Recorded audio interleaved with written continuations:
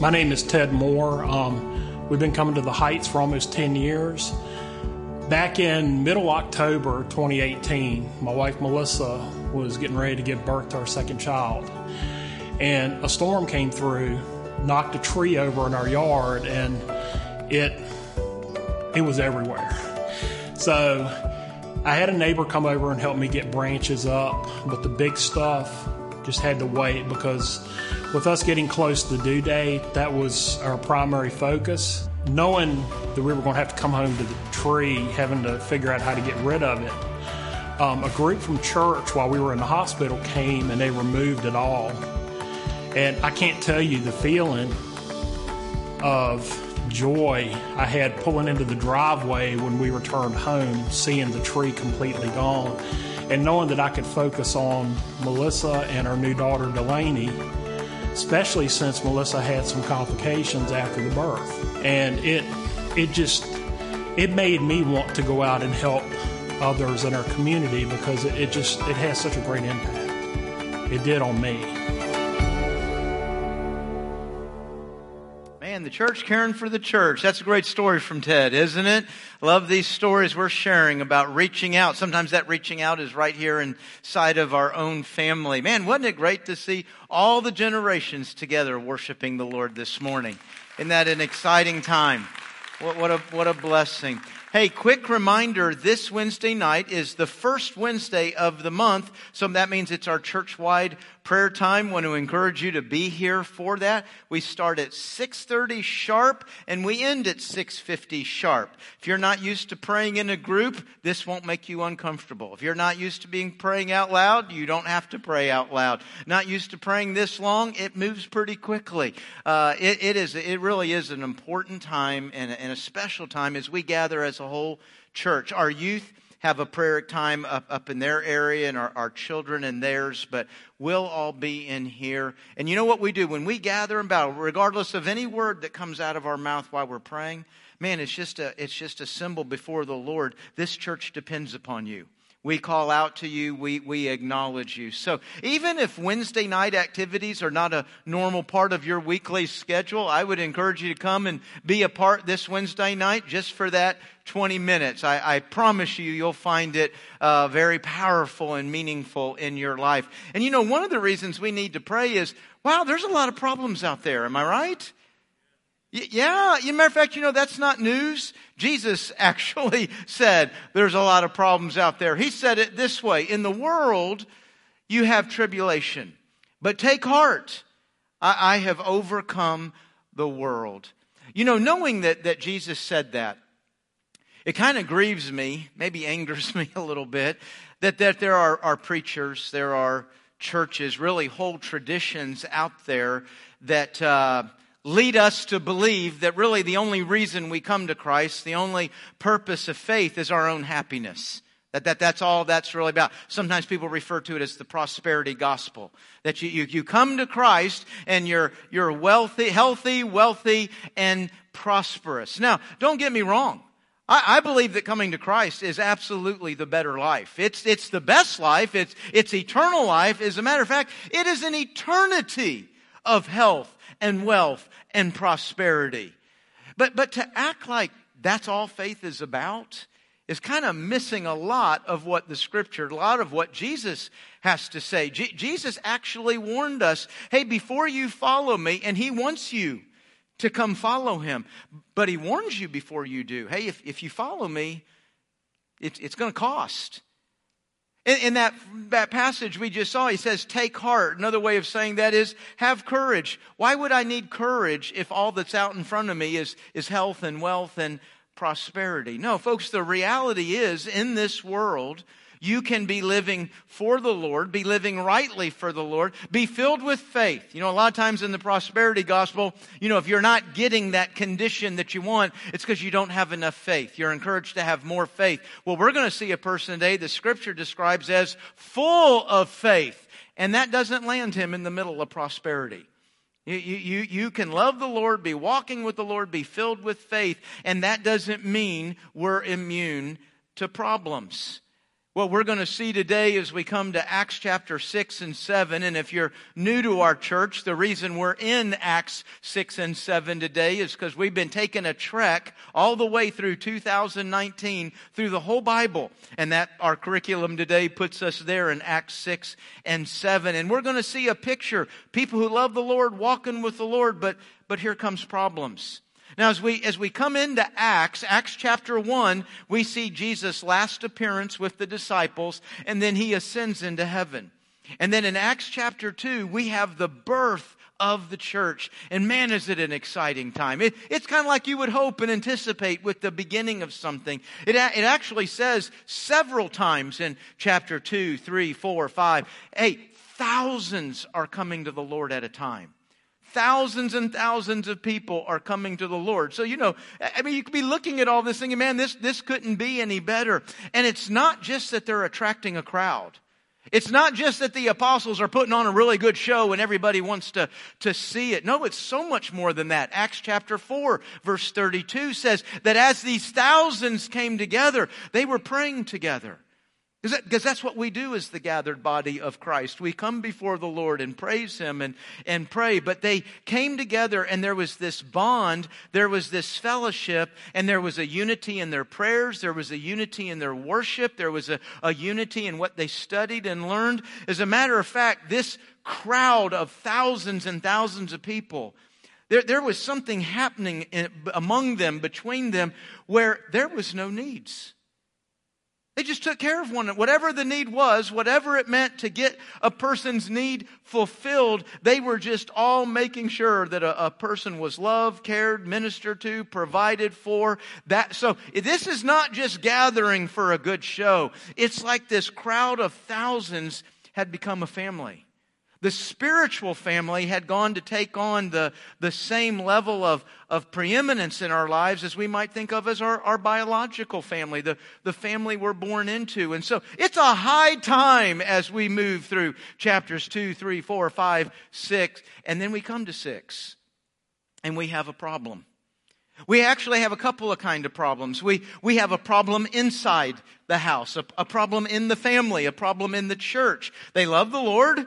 They're walking with the Lord, but now we got a problem. And then we're going to see a second problem. And it's from outside the church. It's an attack. That's just like our lives today, isn't it?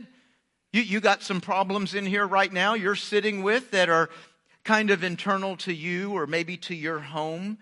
And then we got problems that are attacks from without. And what we're going to see as they handle these problems is a way to navigate. We're going to see a phrase that runs all the way through the Acts. I mean, there's big issues. There's things you'd say, hey, let's stop here. Let's camp out on this. Let's understand this. Let's learn about this. But there's this little phrase that you and I would read right past.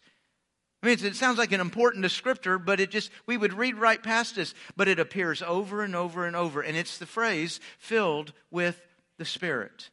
So as we read this morning, I want you to be watching, listening for that phrase, filled with the Spirit, and the impact that it is having. Turn with me today to Acts chapter 6. Acts chapter 6 in your Bible, that's where we are. It's, 80, 90% of the way through your Bible. It's right after the Gospels, Matthew, Mark, Luke, and John. And it's right before Romans and Corinthians. Acts chapter 6, and I'm going to begin reading in verse 1. It says, but as the believers rapidly multiplied. I mean, again, you're hearing that phrase. Everything's going well. Everything's growing and moving. As the believers rapidly multiplied, there were rumblings of discontent. There's discontentment in the family. There's discontentment in the church. The Greek-speaking believers complained about the Hebrew-speaking believers, saying that their widows were being discriminated against in the daily distribution of food. So the 12 called a meeting of all the believers. They said, we apostles should spend our time teaching the word of God, not running a food program. And so, brothers, select 7 men who are well respected and are full of the Spirit and wisdom. I want you to notice the qualification that they had. Because you might read that first line like, hey, we need to preach. I can't come and do this little menial, unimportant stuff like, feeding people. It kind of reads like that. Not at all what they're saying. No, it's very important what to do. Look at the quality of the person they want running that. What they're saying is, hey, I've got a God-given role, a God-given assignment, and I'm not going to do something else equally important that keeps me from doing what God has called me to do. So let's get some people that God has called them to do that so we can get this important function taken care of. And so you see the kind of person they selected. And they selected 7 men who were well-respected, full of the Spirit, right, and wisdom. We will give them this responsibility. Then we apostles can spend our time in prayer and teaching the word. Everyone liked this idea, and they chose the following. And what you're reading here is, in chapter 2, we have the birth of the church. In chapter 6, we have the birth of the deacon. These are the first deacons being selected here. And they chose Stephen, a man full of faith, and see how it just kind of slips in there? Just a little descriptor, but it just keeps popping up. They're filled with the Spirit. Philip, Prochorus, Nicanor, Timon, Parmenas, and Nicholas of Antioch, an earlier convert to the Jewish faith. These 7 were presented to the apostles who prayed for them as they laid their hands on them. So God's message continued to spread. Yay! We had a problem. We addressed it. It's fixed. Everything's moving right again. The number of believers greatly increased in Jerusalem, and many of the Jewish priests were converted too. Now, that's our first problem. Our second problem, this is the one coming from the outside. Stephen, a man full of God's grace and power. This is the same Stephen we just met a few verses ago. This is one of these new deacons. Performed amazing miracles and signs among the people. But one day, some men from the synagogue of freed slaves, as it was called, started to debate with him. They were Jews from Cyrene, Alexandria, Cilicia, and the province of Asia. None of them could stand against the wisdom and the spirit with which Stephen spoke. So they persuaded some men to lie about Stephen, saying, "We heard him blaspheme Moses and even God." This roused the people, the elders and the teachers of the religious law. So they arrested Stephen. That's our problem, in case you're wondering. Somebody we love. Hey, didn't we just vote on that guy to be deacon? I mean, this guy was popular. He's loved. Oh, he's arrested. That's a problem, right? Yeah, thank you. I'd like to think if one of us got arrested, you'd be a little bit concerned. But so he is arrested, and they brought him before the high council. The lying witnesses said, "This man is always speaking against the holy temple and against the law of Moses. We've heard him say that Jesus of Nazareth will destroy the temple and change the customs Moses handed down to us." At this point, everyone in the high council stared at Stephen because his face became as bright as an angel's. I would love to see what that looked like, wouldn't you? That kind of sounds cool. I wonder what that means, what that would have looked like on Stephen's face. So we have our new church. It's been rolling along, and boy, now all of a sudden we've got some problems. The first problem is identified for us real clearly. It's discrimination, isn't it? People are dividing themselves up. We always have a way. Whether it's skin color, whether it's language, ethnic, culture, we all have ways we kind of divide up. And of course, the group I'm in is the best group. And the group you're in's not the best group. Isn't it interesting? Something that is just tearing America apart right now is the very first problem the church deals with. The very first problem inside this brand new church is an issue of discrimination, racism, favoritism. Now, what's interesting here, as you and I would look at these people, we wouldn't even probably recognize what the difference is. There's 2 kinds of Jews in Jerusalem. There's a Hebrew-speaking Jew and there's a Greek-speaking Jew. What's the difference between the language? My translation referred to what they speak. You may be reading a translation that called them Hebraic Jews or Hellenistic Jews. So the Hebraic Jew is somebody that's been born in Israel.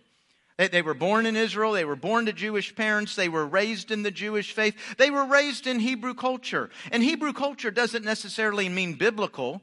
I'm not referring to anything being right or wrong. It's just we all live in a culture. We're all impacted by that culture. They were raised in the Hebrew culture. And this is where we add in our hearts the little word, the pure culture. But then there's these other Jews. Now, oddly enough, they were also born Jew. They were born to Jewish parents. They were also raised in the Jewish faith, but they were born and raised somewhere else. It's interesting the lines we draw of what makes somebody better than another. They were born, they're pretty much identical to me, but they were born somewhere else. And they're Hellenistic, they're Greek speaking. As a matter of fact, if you look down at verse 9, we actually saw an example of this in the second problem. We see there's these Jews who go to attack Stephen, and where are they from? They're from, I just lost it, 9. From Cyrene, Alexandria, Cilicia. Those aren't places in Israel. But those are places outside of Israel. They're just as Jewish as the people born in Israel, but they were raised somewhere else. And so there's this favoritism.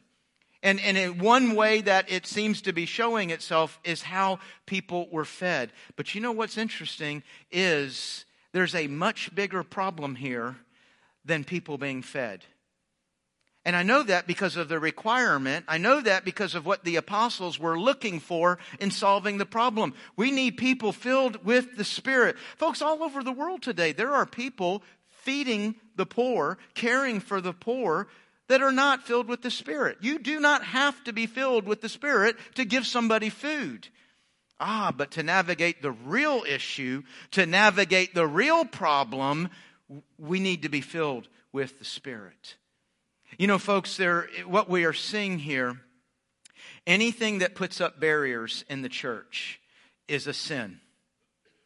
It is an attack on God and what God is doing. It is the world, it's satanic driven, that puts up our barriers, that puts up our prejudices, our favoritisms, our racism. That is always going to be driven by Satan, and it is always God that wants to bring those barriers down. You know, when you and I think of the gospel, you know, what's the purpose of the gospel? What's the product of the gospel? I mean, the first thing that's going to come to our mind is our own salvation, right? I mean, that's what the gospel does. The good news is I can be saved. I can be rescued from sin and death and hell. And that seems to be the big purpose of the gospel, right? Yeah, and that's the truth. But it's not the only purpose of the gospel. As a matter of fact, I can turn to Ephesians chapter 3, where it's laid out very clearly that the reason God sent His Son, the reason there is a gospel, is to bring down these barriers between Jew and Gentile. To bring down these barriers where we separate each other, where we bring down racism, we bring down these walls. That's the work of God. A Spirit-filled person is going to be doing that. And you know what, folks? It's not enough to say, I'm not a racist. I mean, it's important to not be a racist, right? But standing here and saying, well, I'm not a racist. I don't have racist thoughts. I don't tell racist jokes. I feel like I'm pretty respectful of all people, treat all people as equal. Well, that's all good, but that didn't bring a barrier down. Saying I'm not a racist is not bringing any walls down. It actually takes more than that. Folks, the gospel moves. It literally moves us to want to see oneness throughout the church.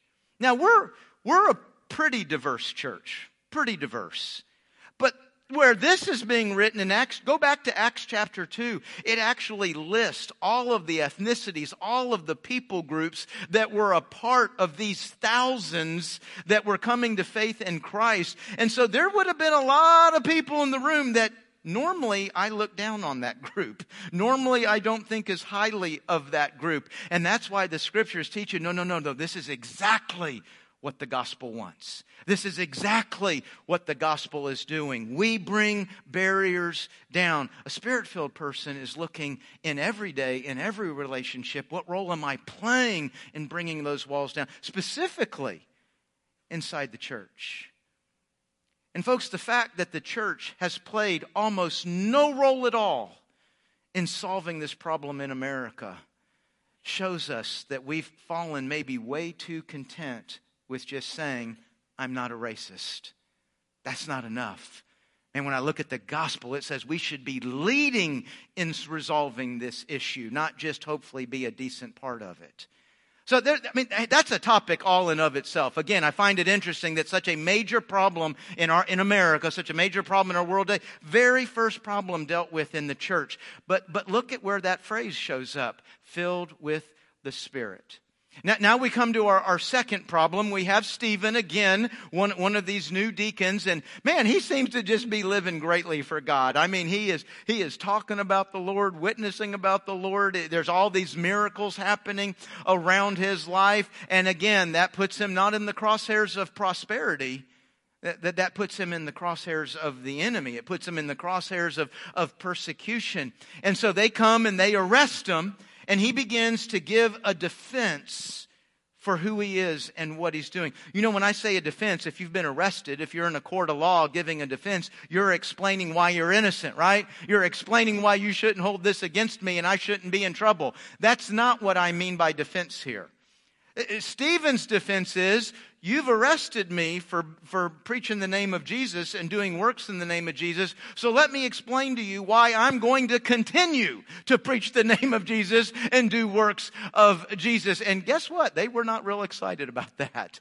Now, if you were to read Acts chapter 7, verse 1 and following, you will find what I like to call the Cliff Notes to the Old Testament. You know, Cliff Notes are the real shortened version of a long book.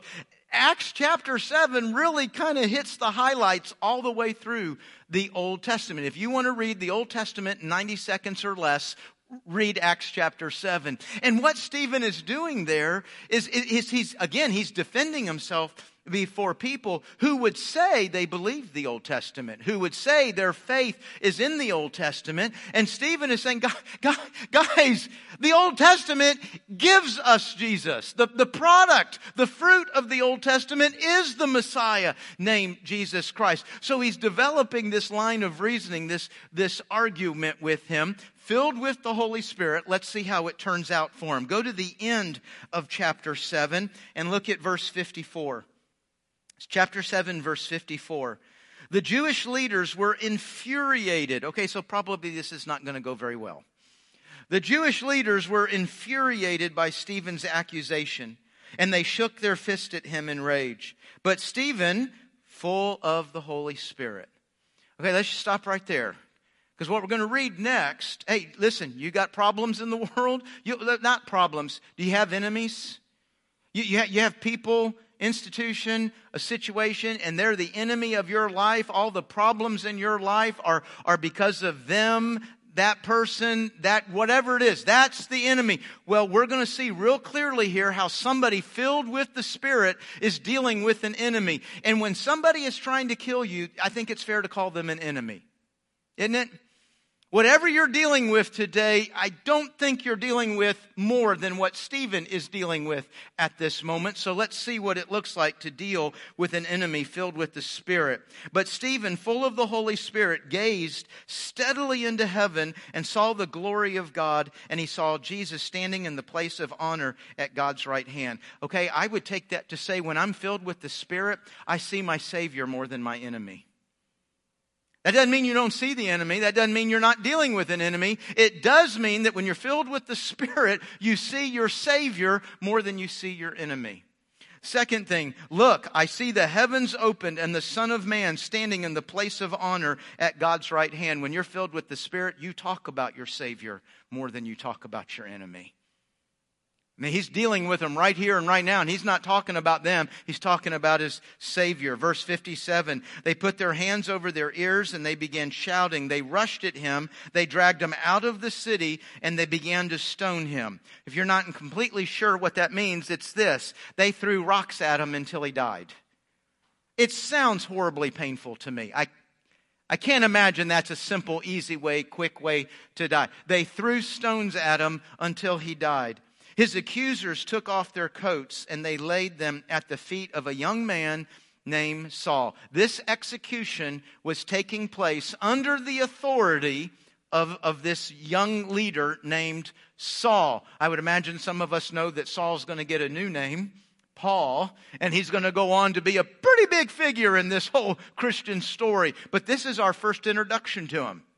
Under his authority, Stephen is being executed. As they stoned him, Stephen prayed, Lord Jesus, receive my spirit. And then we see the third thing we do with our enemies filled with the Holy Spirit. Lord, don't charge them with this sin. Now, honestly, folks, if somebody's trying to kill me, I can't imagine that's the sentence that comes out of my mouth. If my life is under my power and wisdom. But if it's under the Spirit, what comes out of my mouth, we see an attitude here toward dealing with an enemy, and it's forgiveness. He says, Lord, I don't know what all they've done wrong, but don't charge this against them. Don't let this be a part of what you do when you deal with them. And with that, he died. So it didn't quite work out in the second problem like it did the first problem. And what we have here is the first person to die for the Christian faith, the first martyr for Jesus. If you ever playing a trivia game and it says who's the first person to die for Jesus, you just read the answer. It's Stephen, not one of the apostles, and most of them are going to die for their faith in Christ. But Stephen is the first one to give his life for Christ. And boy, if I'm one of these thousands of new believers and I'm witnessing all this, aren't you wondering right now about what you just signed up for? Hey, I thought when we became Christians, we just all got healthy and wealthy and happy. I thought this was just all about making life fun and good and all the problems go away. I'm not so sure about this. Let me remind you, Jesus is not sneaking up on anybody here. Jesus is not surprising anybody here. Jesus actually warned us. And I'm not just talking about the verse I threw up at the beginning, generally stating tribulation. There's other verses where Jesus very specifically says, hey, if you follow me, they're going to arrest you. If you follow me, they're going to kill you. Some people will kill you, and this is probably a good example of it. They're going to kill you and think they're doing me a favor. So nothing, I'm using this word loosely, nothing strange is happening here. This is what Jesus said was going to happen. And this kind of persecution and tribulation, praise the Lord, is not what you and I have had to deal with very much, is it?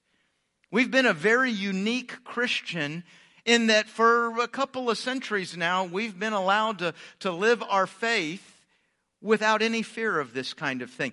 I think through all of America, there's places where you're made fun of, you're persecuted for what you believe as a believer. But not a single one of us got in the car today and came to church with any fear of being arrested and it going downhill from there. Most of Christendom actually has lived with this kind of fear.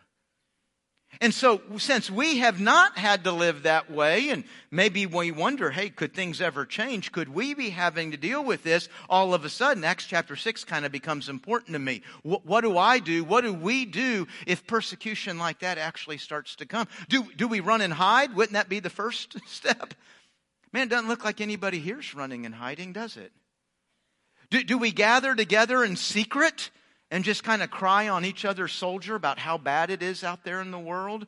You know, that would seem natural, and it is, but I don't see anybody here doing that. Matter of fact, I don't see anybody anywhere in the New Testament that when we gather, we just kind of moan and groan about how bad they are out there. No, it seems like what they do is they get filled with the Spirit. So now all of a sudden, whether I'm just dealing with a problem inside the family, like the first part of 6, or I'm being attacked from outside, like the end of chapter 6, what does it mean to be filled with the Spirit? What does that look like? What is that supposed to be in my life? And we're getting a little bit long into the morning to kind of like start a whole study of the Holy Spirit. But I do want to, hopefully somewhat quickly, throw at you a couple of things so we can kind of get a context and an understanding of who the Holy Spirit is and what God intended this member of the Trinity would be in our lives. So there's 4 acts, 4 works of the Holy Spirit in our lives. Let me talk about 3 of them real quickly. Baptism of the Holy Spirit, indwelling of the Holy Spirit, and sealing of the Holy Spirit. All 3 of these works of the Holy Spirit happen the very second that you become a child of God. That moment, that moment's not even, it's all like it happens at the exact flash of lightning. When you become a child of God, when you trust Jesus Christ as your Savior and Lord, at that moment you become, I just said moment's too long. At that second, you are baptized and dwelt and sealed in the Holy Spirit. Now, what do those three words mean? Baptism of the Holy Spirit, and I'm explaining this in super simple terms. These are not deep theological statements I'm making. Baptism of the Holy Spirit is the Holy Spirit coming up next to you, putting his arm around you and saying, I'm with him. What an awesome thought. The Holy Spirit of God just announced, and I'll say this, to the spiritual realm, to the devil and all his angels, to the Father and all his angels, I'm with this guy. Now, why am I saying that's what it means? The word baptism means to identify with. If I do anything that identifies me with a team, identifies me with a person, that the Holy Spirit is identifying himself with us. Now watch this. And we're not talking about water baptism this morning, but you know what water baptism is? Water baptism is you and me putting our arm around the Holy Spirit and saying, and I'm with him. Now I'm showing the physical realm. What is water baptism? It is me giving a testimony to the world, to the church, I belong to God. I've identified my life as belonging to his. So that's kind of water baptism and baptism of the Spirit working together. So in baptism of the Spirit, the Holy Spirit identifies with us. In an indwelling of the Holy Spirit, boy, the Spirit goes somewhere that is just beyond kindness, beyond goodness. This is an incredible work that God does in our lives that I think most of the time we don't appreciate much. The indwelling of the Spirit is the Holy Spirit not just standing with me saying I'm with him. It's the Holy Spirit coming and living in me. Have you ever been in a room, a house, a motel, and it just, you weren't comfortable? It's like, I don't want to sit down. It smells funny in here. Sometimes I'm just not very comfortable in here. And what do we want to do? We want to leave, right? See, the reason I think the indwelling is such an act of kindness and grace of God is because the Holy Spirit's living inside me. And I know this week, more than once, I made this an uncomfortable place for him to live. I think of very specific situations where I know the Holy Spirit had to say, I don't even want to sit down in here. And yet he made a promise. And he's not going to leave, no matter how much I make it uncomfortable for him to be in there. That's pretty kind of God, isn't it? He stays in there and stays with me till I am delivered into heaven. Then the third work of the Holy Spirit is sealing.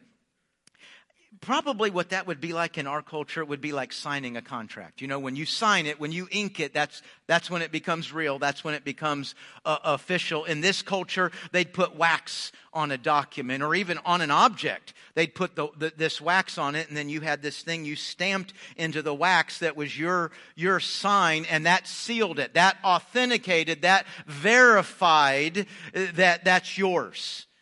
So God, the Holy Spirit, seals us, verifying, authenticating that we're a child of God that now belongs to him for all eternity. Now, watch this. In these three works of the Spirit, there is nowhere in Scripture where you are commanded to be baptized, indwelt, or sealed in the Holy Spirit. There's no command on your life for that to happen. Do you know why? Because you can't do anything to make that happen. It is a work of, it's not something you do. It is something that the Holy Spirit does. And he does it that moment you become a follower of Christ. That moment you become a child of God. It is one time. It is permanent. And it is what secures our salvation. Again, a whole nother topic. I'm not going there today, but that idea of once saved, always saved. And I know that there's some Christian traditions, that phrase just irks them and bothers them because it sounds like we can just get away with anything and we're still saved. I think the bigger question is, was a person genuinely saved to begin with? I think that's the question. But we are eternally saved. Once we are saved, once that is genuine, we stay saved no matter what. Because I don't keep myself saved. The work of the Holy Spirit keeps me saved. And in my humble opinion, to attack the security of salvation is to attack the Trinity of God. It is to attack the Father who desired our security, the Son who paid for it on the cross, and the Holy Spirit who does a multiplicity of works that all keep us saved until we're delivered into heaven. So that's eternal security. We're not talking about that today either. So there's 3 works of the Holy Spirit, but I said there was 4. There's a 4th work of the Holy Spirit that we need as believers, and that is the filling of the Holy Spirit. Now, unlike the first 3, we are commanded to be filled with the Holy Spirit. And actually, the verb tense used there implies this is an ongoing thing. It's not permanent. It's not once, but over and over and over and over, we need to be filled with the Holy Spirit. So this kind of leads to 2 questions. What is it? What is being filled with the Holy Spirit? And why? Why is it something I've got to do over and over and over? So what is it? Ephesians 5:18 is where we're commanded and where it also explains what being filled means, what it looks like. Ephesians 5:18 says, "Do not be drunk with wine, but be filled with the Holy Spirit." And so Paul, in telling us not to be drunk with wine, has also given us an illustration of what it means to be filled. A little bit of an awkward illustration. One, sadly, I think he anticipated we would understand. When somebody is filled with alcohol, there is a certain point at which the alcohol begins. As a matter of fact, it means the same thing in Greek that we use in our culture today. At a certain point, I am under the influence. There is a certain amount of alcohol that now at this point, the way I see things, the way I'm processing and interpreting, the way I walk, talk, think, literally everything I'm doing, everything I'm being in that moment is under the influence of something else. It's under the influence of the alcohol. So Paul says, don't do that, dum-dum. No, instead of being influenced by that, be under the influence. That's what filled means. To be under the influence of the Spirit. Not the alcohol, but the Spirit is now controlling how I see, how I process, how I interpret and understand, how I walk, talk, think, and act. It literally controls everything in our lives. We are to be filled with the Spirit. Now, what this would mean, since it's a command, then I would pray, Holy Spirit, would you fill me today? This might be the prayer we pray. If we pray one sentence any morning of the week of our lives, it would be, Holy Spirit, I want to be under your influence in everything I do today and everything I'll deal with today. Now, why is that prayer not permanent? I know He's living in me. He promised that. So why am I not permanently under His influence? And the reason is, folks, is because this very week, probably even more times than you're aware of. And man, you're a good-looking group of people. You love the Lord. You're in here singing. You came to church. Everybody around you thinks you're a sweet, wonderful Christian. Isn't that nice? And yet this very week, probably more times than you know, you rudely and aggressively told the Holy Spirit to get out of the way. You don't want His influence. You'll give that influence where you want it. Now, I'm guessing 1 or 2 of you right now are thinking, I don't remember saying all that. Folks, every time we sin, every single sin is an act of saying, I no longer want to be under your influence. I don't trust your influence. I don't trust what you would have me to do here. I trust another influence that I want in my life. And we take that influence and we give it back to alcohol. We take that influence and we give it to friends. We take that influence and we give it to the world. As a matter of fact, I think probably one of the great weaknesses of the church in America today is, folks, there may be as many of us as not that are more influenced in our morality by what the world says right and wrong than we are by this book. By the way, do you know what this book is? This is a representation of what it looks like to be under the influence. As a matter of fact, 2 Peter chapter 1, verse 20 to 21 says, you see Peter writing words, Paul writing words, Isaiah writing words, Moses writing words, but actually they were under such influence of the Spirit that by the time they got done writing these words, it was no longer Peter's words. It was no longer Paul's. It was no longer Isaiah's. It was no longer Moses. It was God's word. They were under that much influence that it was now God's word that we had. So that we know our morals, so that we know what is right and wrong. And yet many of us in here today, too many of us, I don't know if it's many of us, but too many, think that the world has more to say about what is right and wrong, is more compassionate about what is right and wrong than the Word of God. So we're under another influence every day of our lives. We're under another influence than the Spirit's, because I don't trust the Spirit's influence. I don't think the Spirit really knows. That's why I said we're rude about it. We're aggressive about it. And you know our favorite person to take influence from the Spirit and give it to? Ourselves. I mean, what influence do I like better than my own selfish desires? It's myself that leads me to lust, to be greedy, to lie, to steal, to be rude, to get revenge. The Holy Spirit didn't lead those things. Listen, when I say that sin is the evidence that we're not under the influence of the Spirit, don't think about if it's a big sin or not. Irrelevant. It's irrelevant whether it's a big sin or a little sin, a public sin, a private sin. Oh, nobody got hurt by that sin. Any kind of sin is evidence I'm not under the influence of the Holy Spirit anymore. I prayed for that this morning, but then I did whatever I did today. And boy, folks, the moment we realize that, that's when I got to stop and confess. Hey, Holy Spirit, man, thank you for not leaving. I would have left. I would have walked out the door and slammed it. Thank you for not leaving. Thank you for staying with me. And I'm sorry I arrested influence back from you.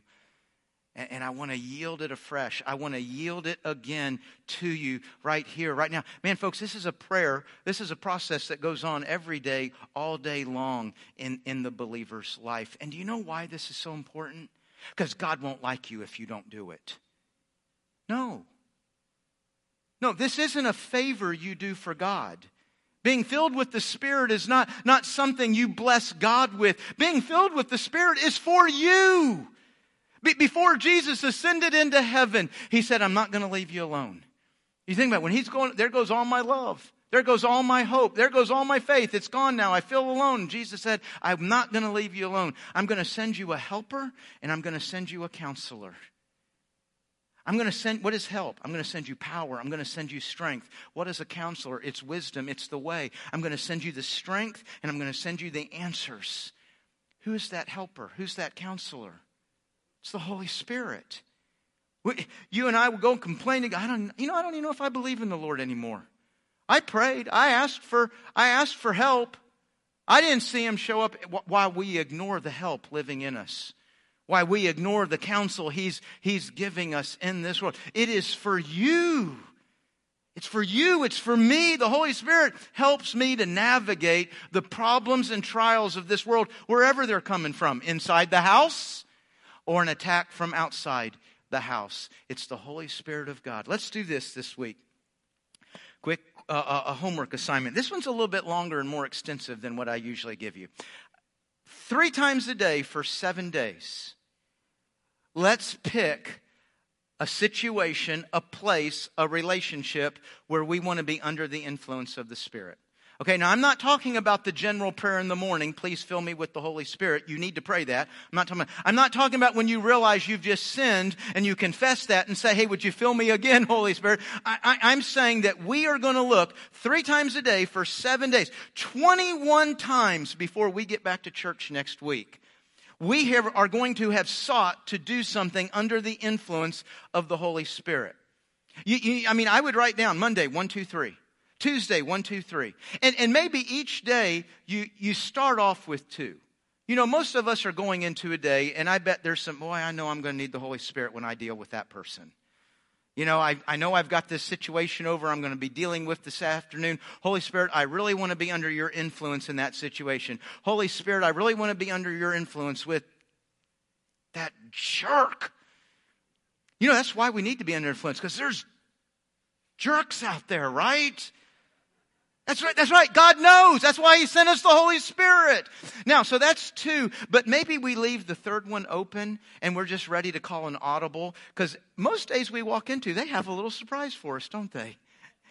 There might be something Monday morning at 7. I don't yet know where I need to be under the influence of the Holy Spirit. But guess what? Monday about 1:30? Oh, that's it, Lord. That's where I really need to be under your influence as I walk through these next few moments. Can we do that?